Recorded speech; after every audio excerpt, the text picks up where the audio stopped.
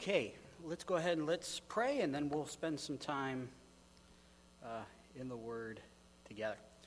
Father, we thank you so very much for your Son, Jesus Christ, who's come and died on the cross for our sins. We just, once again, just ask as we open up your Word that your Spirit would be moving, that we would see the things that we need to see, that you would teach us, that you would lead us to a point where we would desire to want to be more like Christ, that we would repent of our sins, that we would seek to be a good testimony to those around us. And Father, we're just so very thankful for everything that you've blessed us with and everything that you've given us in your Son, Christ. We thank you and love you in your Son's name. Amen. Imagine for a moment that you were going on a hike, and the things that you need are what? Water, backpack, right? Probably a good pair of shoes, and a compass. Now imagine for a moment that you had a compass that didn't have a needle in it. Now, where would you end up? I don't know. Would you find true north? Maybe by accident, right? It wouldn't be because of the instrument that you had, because the instrument that you had is broken, right?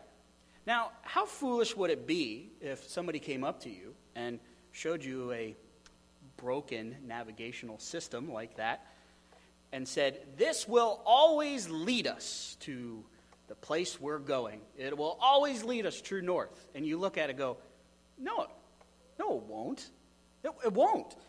And the more they try to convince you of the validity and the veracity of this particular thing, you would say, no, we won't go in the right direction. I mean, we'll go in a direction. You might know the path, but we're not necessarily going to be following the right course, right? Like we couldn't find true north. We couldn't go east. We couldn't go south on purpose, right? This wouldn't be helpful. And we would think of that person as being incredibly self-deluded and incredibly independent, right?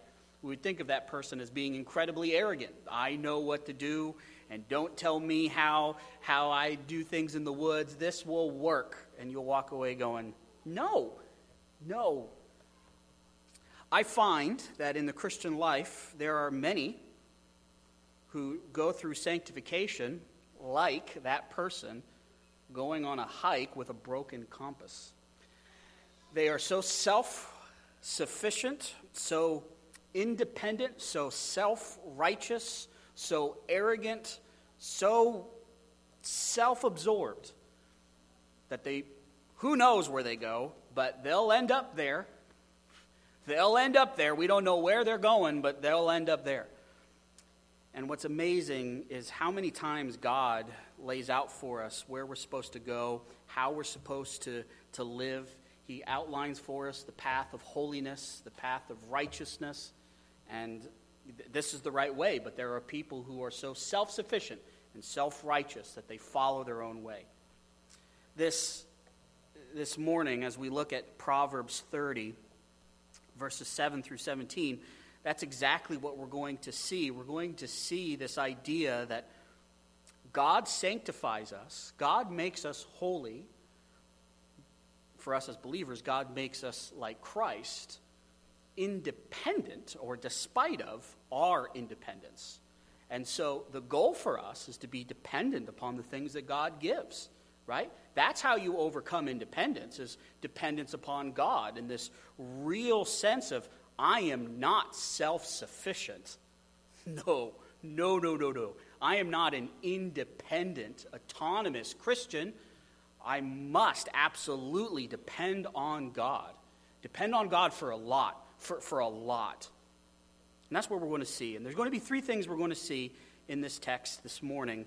In verses 7 through 9, we're going to see the sanctification which comes from God. The sanctification from God. We're going to see this desire by Agur to please the Lord. And he's going to talk about the problem of pleasing the Lord with this idea of independence, of self-sufficiency.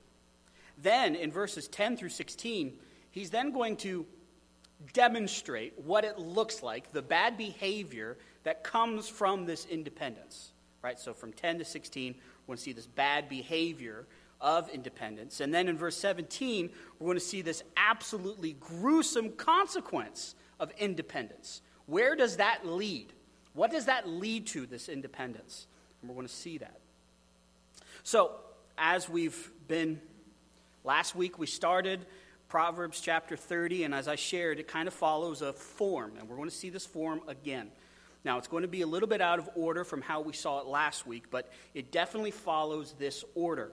It's going to, 1, declare a problem, and this problem is definitely common to man. It is a problem of man's life apart from God's help, God's intervention, apart from God's illumination, right? So here is this untamed, unkept depravity, right? And this is what it's going to look like. He's then going to offer a solution to that problem. Last week, remember, the problem was the ignorance of man. Man doesn't know a thing. He doesn't know a thing. He just doesn't know. He's so ignorant, so arrogant, so silly. But God, in his graciousness, offers salvation and reveals that through his word. So you want to know anything, you have to go to Jesus. You have to go to his word, right? Here we're going to see man's stubborn independence, and we're going to see the solution. And then the third aspect to this section, as we're going to see, is if you don't, man, there's a consequence. There's a consequence to this, right? So there's the problem, there's the solution, and then there's a warning. If you don't follow, here's what's going to happen. So, in this section, it's kind of interesting because he starts it with the solution. He starts it with, here's the solution, and then he goes on to describe the bad behavior. That's kind of interesting in this section. So notice what he does in verse 7 through 9. And notice what he says. 2 things I ask of you. Now, I take this, that this is Agor speaking, and that I think he's speaking to God. I think this is prayer. So the very first thing that we see here is that he's praying to God. He's talking to God. Prayer is such an important aspect to us as believers. Prayer, just by the act of it, is an act of dependence upon God. A prayerless life is an arrogant life because it's assuming I can do this apart from God's help, right? I can do this without God's intervention. I don't need to consult God. I don't need to consult him. I don't need to ask for his help. I don't need to ask for his illumination. I could just do this without him. And so prayer is that act. Just the act of praying is an act of humility, of saying, yep, I need you. I absolutely need you, right? I need you to help here. I need you to help here. I need you to help with this. Prayer is so important, so very important. And so here the solution is this prayer. He's praying. So how do we combat greed? How do we combat self-righteousness? We do this by true prayer. Now, let us be careful here, because there are people that do things when all of our eyes are closed that may sound like prayer, but may not really be prayer. We don't know who they're talking to, but they might not be talking to God. Now, on the one hand, some of those things can be quite obvious. Sometimes that's not as obvious. The Lord knows, but for us in our hearts, when we pray, we need to make sure that we're not saying things in a way to get people to amen us because we said something really profound in our prayer, right? We need to remember that a prayer isn't good because it's long, right? This isn't Joanne's fabric. The longer it goes, the better it is.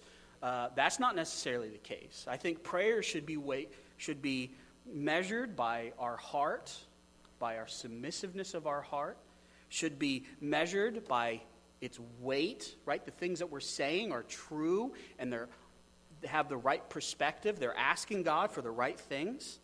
And in a sense, it's a conversation to God. And if you get to listen to my conversation with God, amen. If not, who cares? I'm talking to God. I'm talking to the creator of the universe. So it starts here. It starts with this, God's the one that can help me.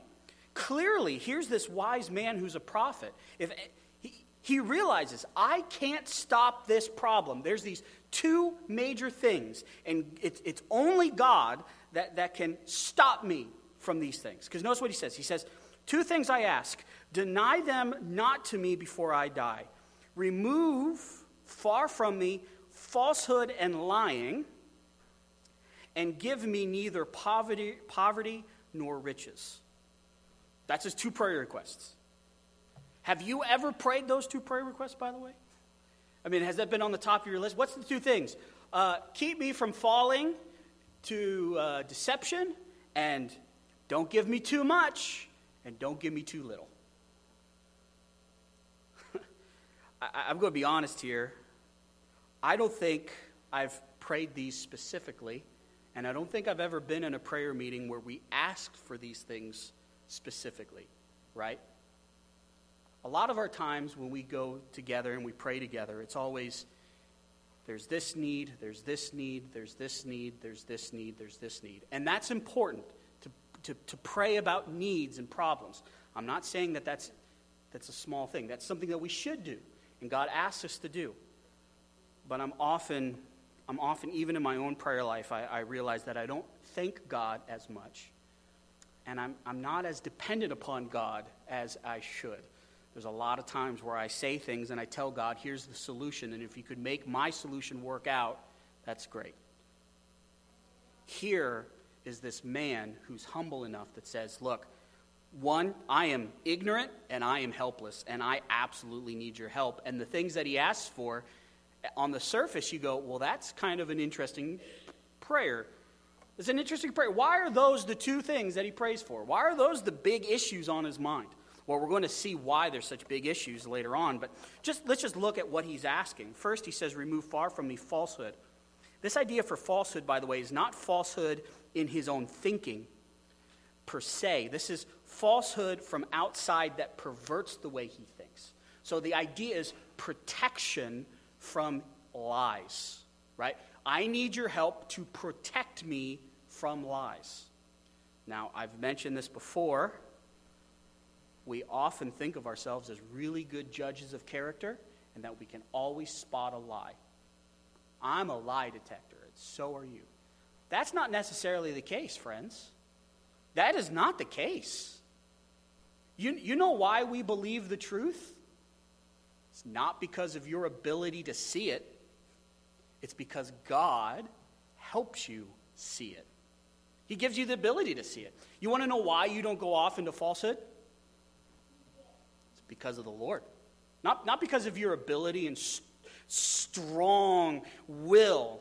Nope, it is the Lord's help. And so he immediately realizes that any perspective he has that's true and correct has to be protected by God himself, and that it's God who's actively protecting him from falsehood, and that he's dependent upon God for that protection.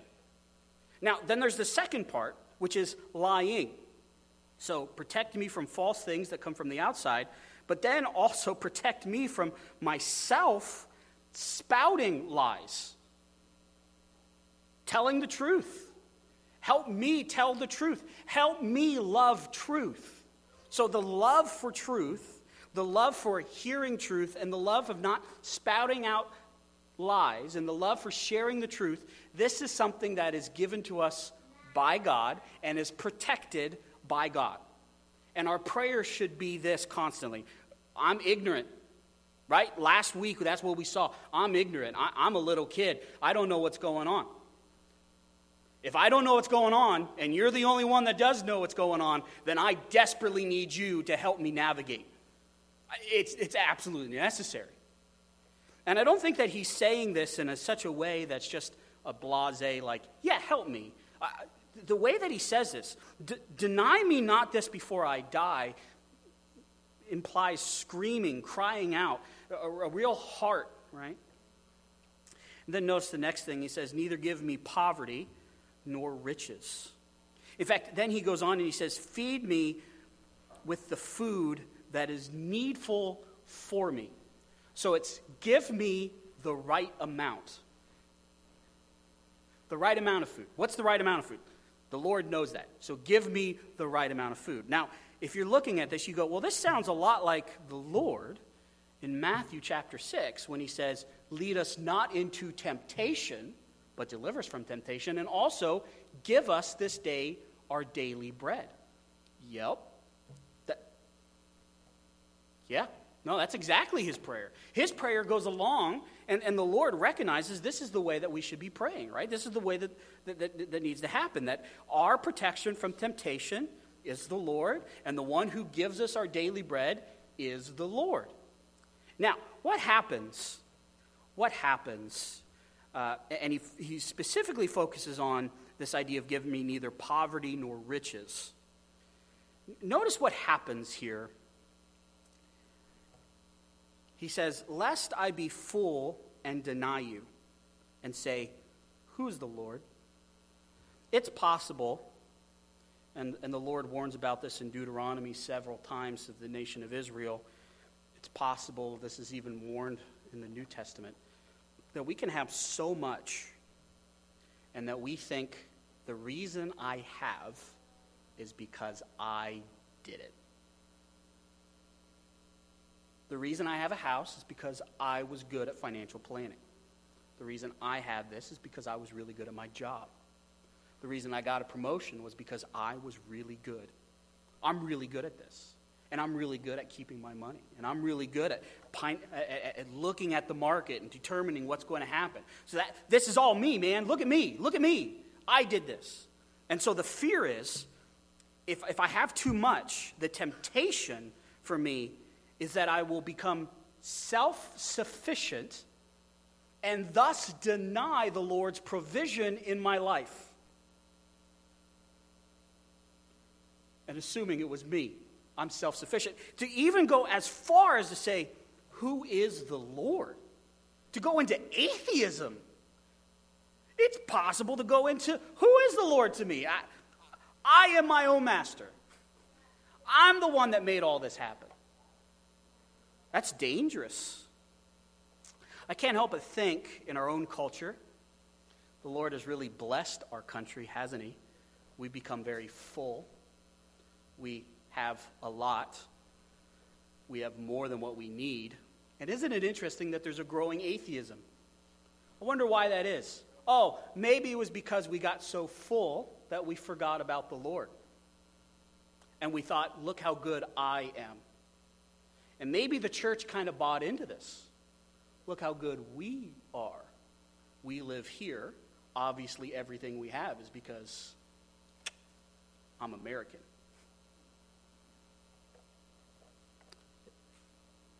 Whew. He sees the danger of this. He sees the danger of this. And then notice he then says, well, what happens if I have too little? He says, or lest be poor and steal and profane the name of God. So here, with poverty is this attempt to steal, right? This I don't have enough food to feed my family. How am I going to feed my family? I got to feed my family. I got to do the thing, right, to feed my family. So I'm going to do something that's a little sneaky. And guess what happens when that happens? People look at that and say, who is the Lord? Oh, is that what a believer looks like? I'm not. So his prayer is, just give me enough and help me be content. You see, that's the real heart of his prayer. Help me be content. Help me be joyful with what you've given me and content with what you've given me and to realize that you are enough and what you provide for me is enough. So you have these two prayers, right? Keep me from falsehood because I'm going to fall into it and keep me from this position of greed and self-sufficiency. Help me be content, right? That's the prayer. That's his prayers. Now he's going to describe what happens when you have somebody who's self-sufficient, and he's going to give all of these behaviors. It's kind of interesting. So notice verse 10 of the bad behaviors that come from independence. It's kind of interesting how he starts off with this first one. It says, do not slander a servant or a slave to his master. That means don't go up and say something that's legally liable. The idea is make something up. So don't make something up about a slave to his master. The sense is he won't have any legal recourse to fight it, right? Because One, he was only acting on behalf of his master, so it's not like he has his own volition. Two, in a lot of societies, if you're a slave, you don't have the rights to go to court. So here you are bringing a charge against a guy who can't defend himself. And notice what happens here, and this kind of demonstrates this whole self-sufficiency apart from God's word, apart from God's law, apart from God's justice. Notice what happens. Lest he curse you, and you be held guilty. The idea is, man, this guy, he only has one recourse. Talk bad about you. And when he starts talking about you, guess what happens? It's possible you get in trouble, right? So here's this whole idea of, instead of following God's law, God's justice, God's plan of loving one another, what ends up happening? Everybody's self-seeking and everybody's getting in trouble, right? Now, notice the next couple verses from 11 to 16. In the ESV, they all start off with this phrase, there are those who. So your translation might say there's a generation, there's a people. So here he's describing, and even in verse 10, it kind of alludes to this, of a whole generation of people. This is what people are. It's kind of describing mankind without God's help, mankind without God's restraint, without God's word. This is what it looks like, right? This is what it looks like. And I want you just to see, the independence of each of these people. This whole, I'm my own captain of my own ship. This whole, I don't need anyone else. I don't need the Lord. I don't need any other person. I am autonomous and self-sufficient and independent. And this is what happens when we leave God's word. We become so arrogant and self-deluded. So notice, verse 11. There is a generation who do what? Who curse their fathers. Same word as before. Curse says bad stuff. Says bad stuff about his dad. And does not bless their mothers. So they say really bad things about dad. Utter curses against dad. And then when it comes time for Mother's Day to bless their mother on Mother's Day and every other day around the year, they go, nah.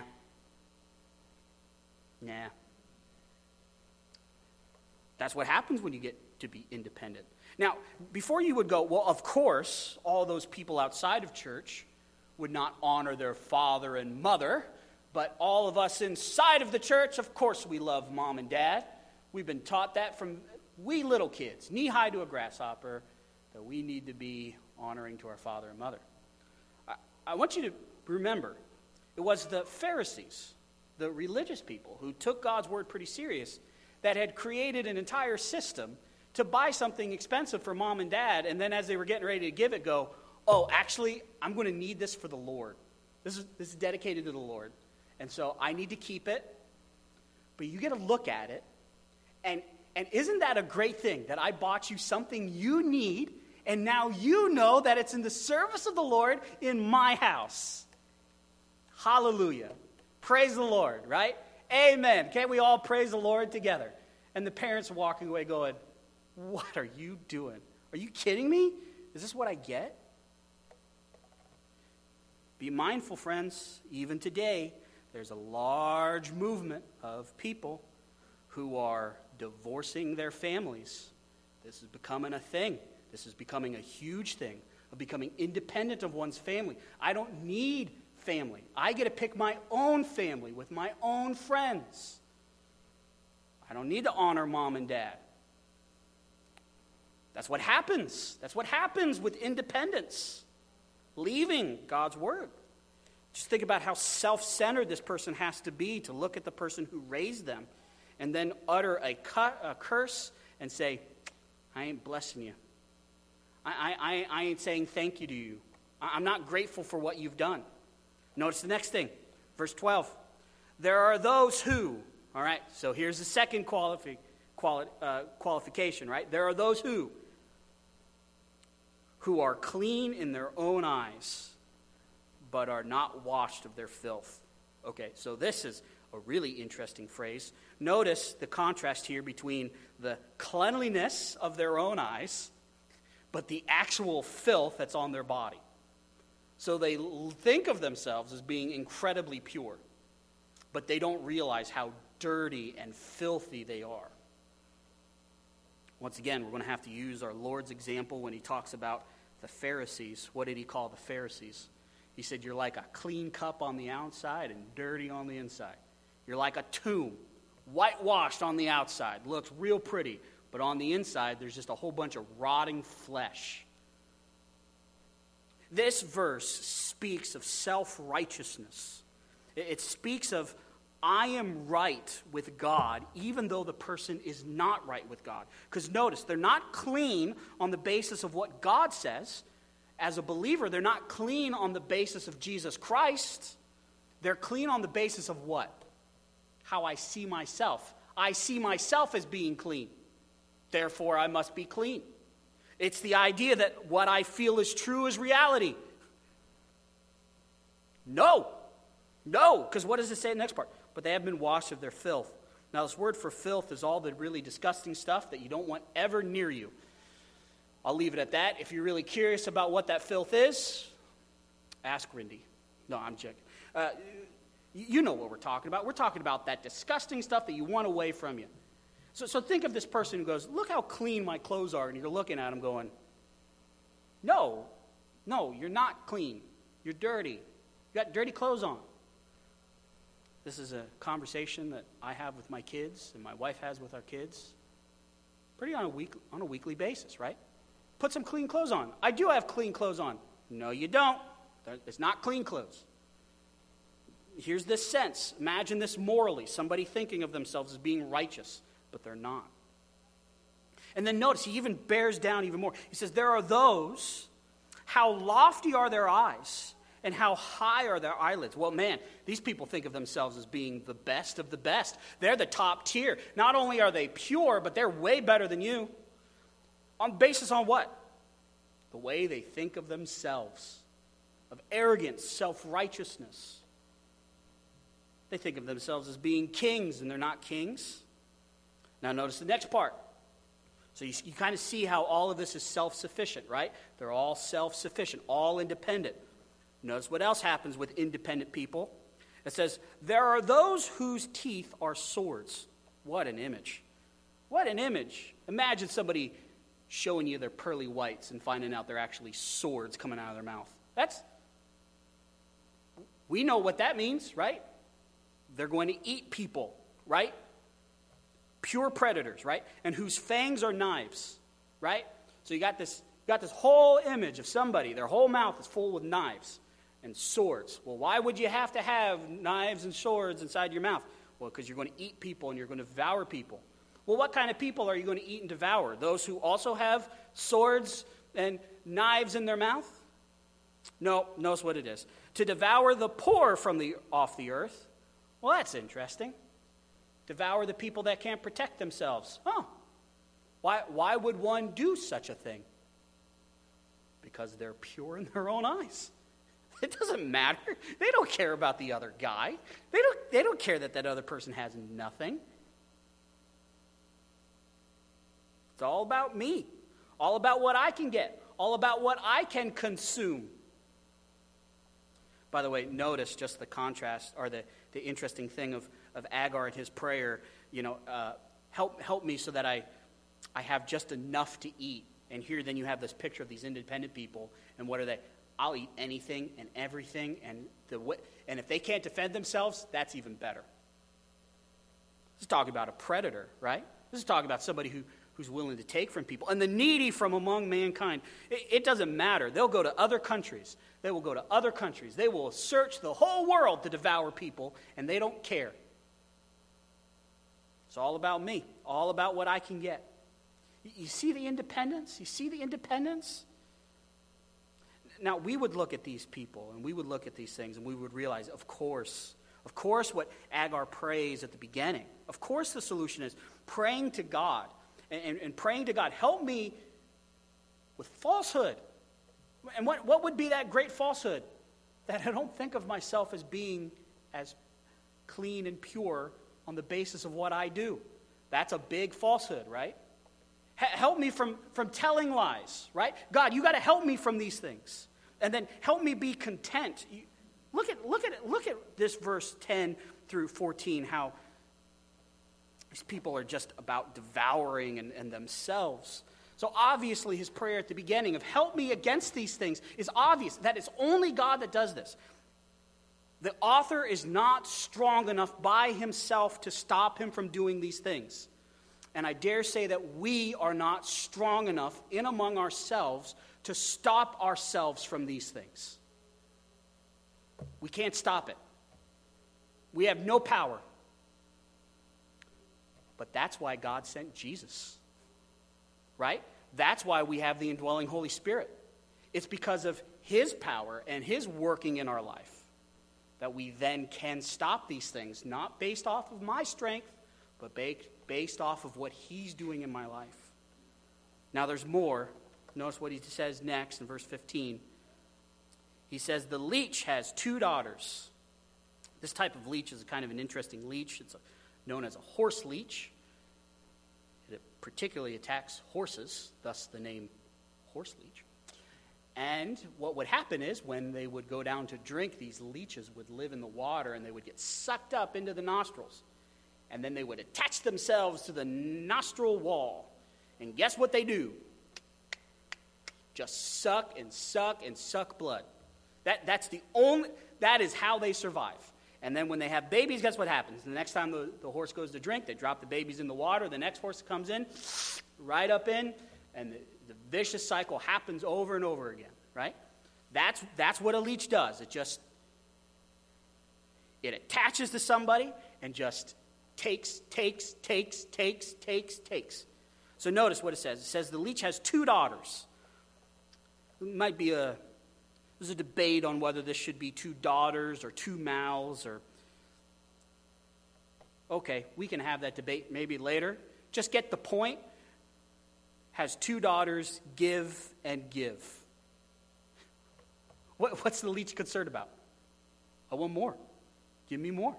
Give me more. Give me more. Well, what happens if you kill the horse? I don't care. Give me more. Give me more. I want more. I want more. It attaches itself solely for the purpose of drinking the life out of something else. It's a vampire.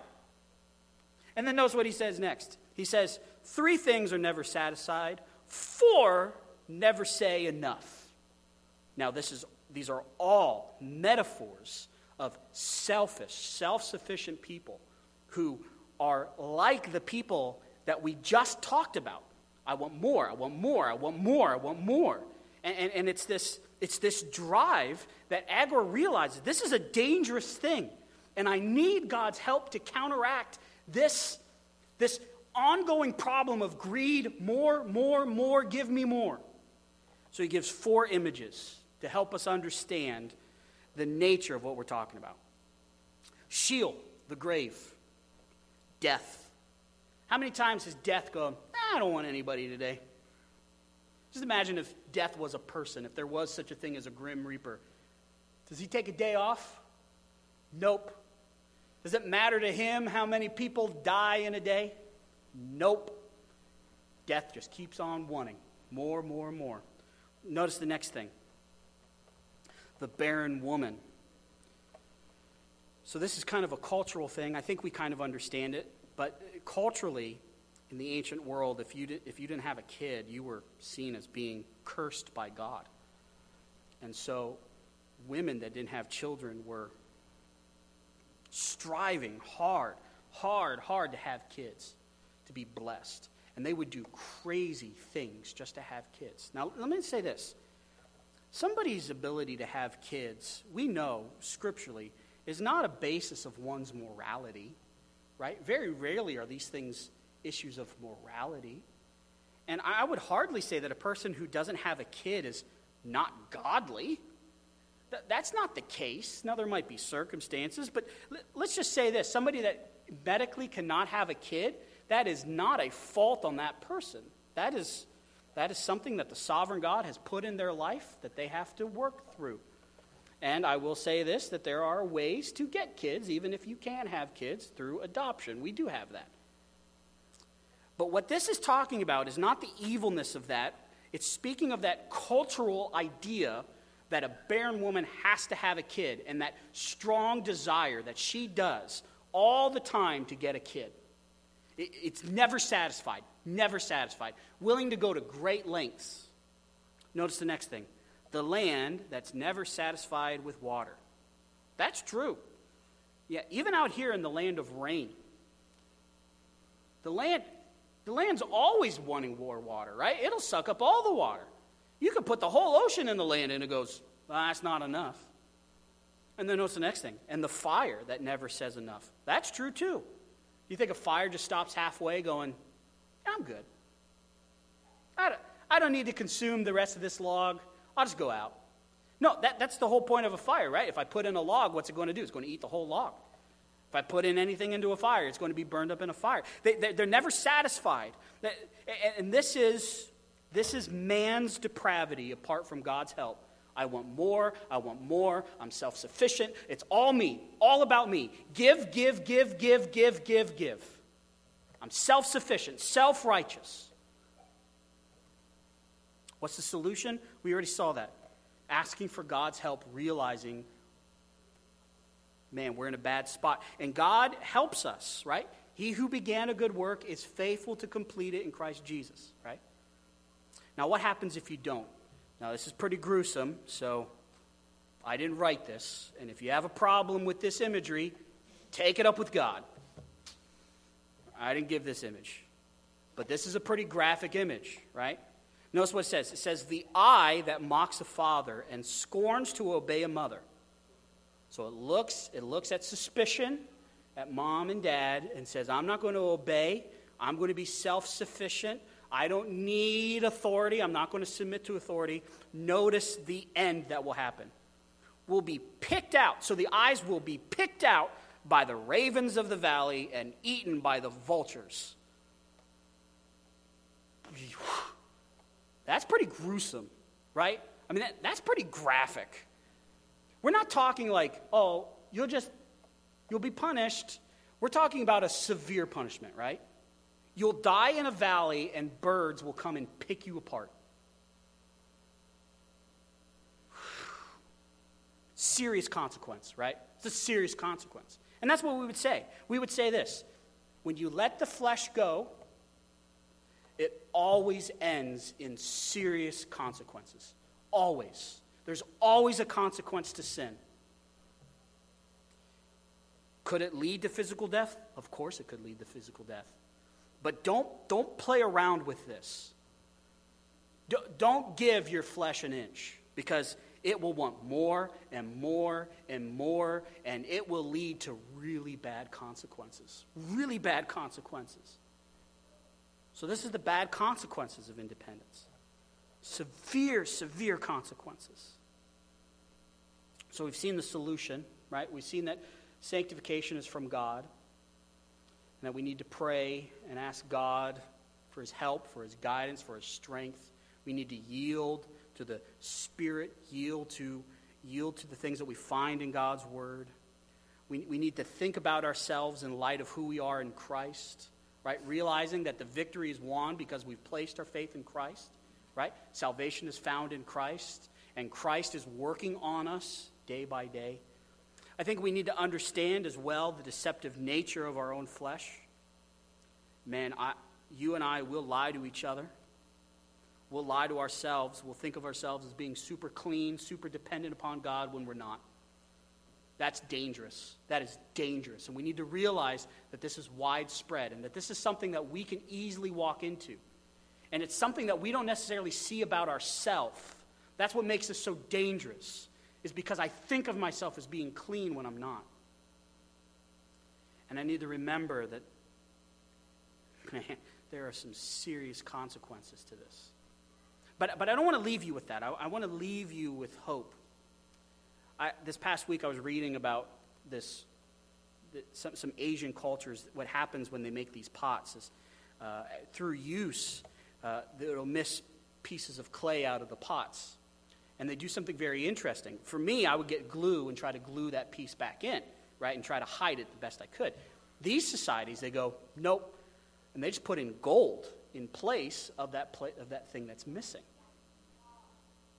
They don't even hide the fact that something's broken. They just put something better in its place. I was thinking of that in light of this text, in light of thinking of the pound of flesh that Agur took from us, of our own ego and of our own flesh, and realize what's God doing? He's not making a better Caleb. He's making me into Christ, right? That's what's happening. I'm becoming more like Christ.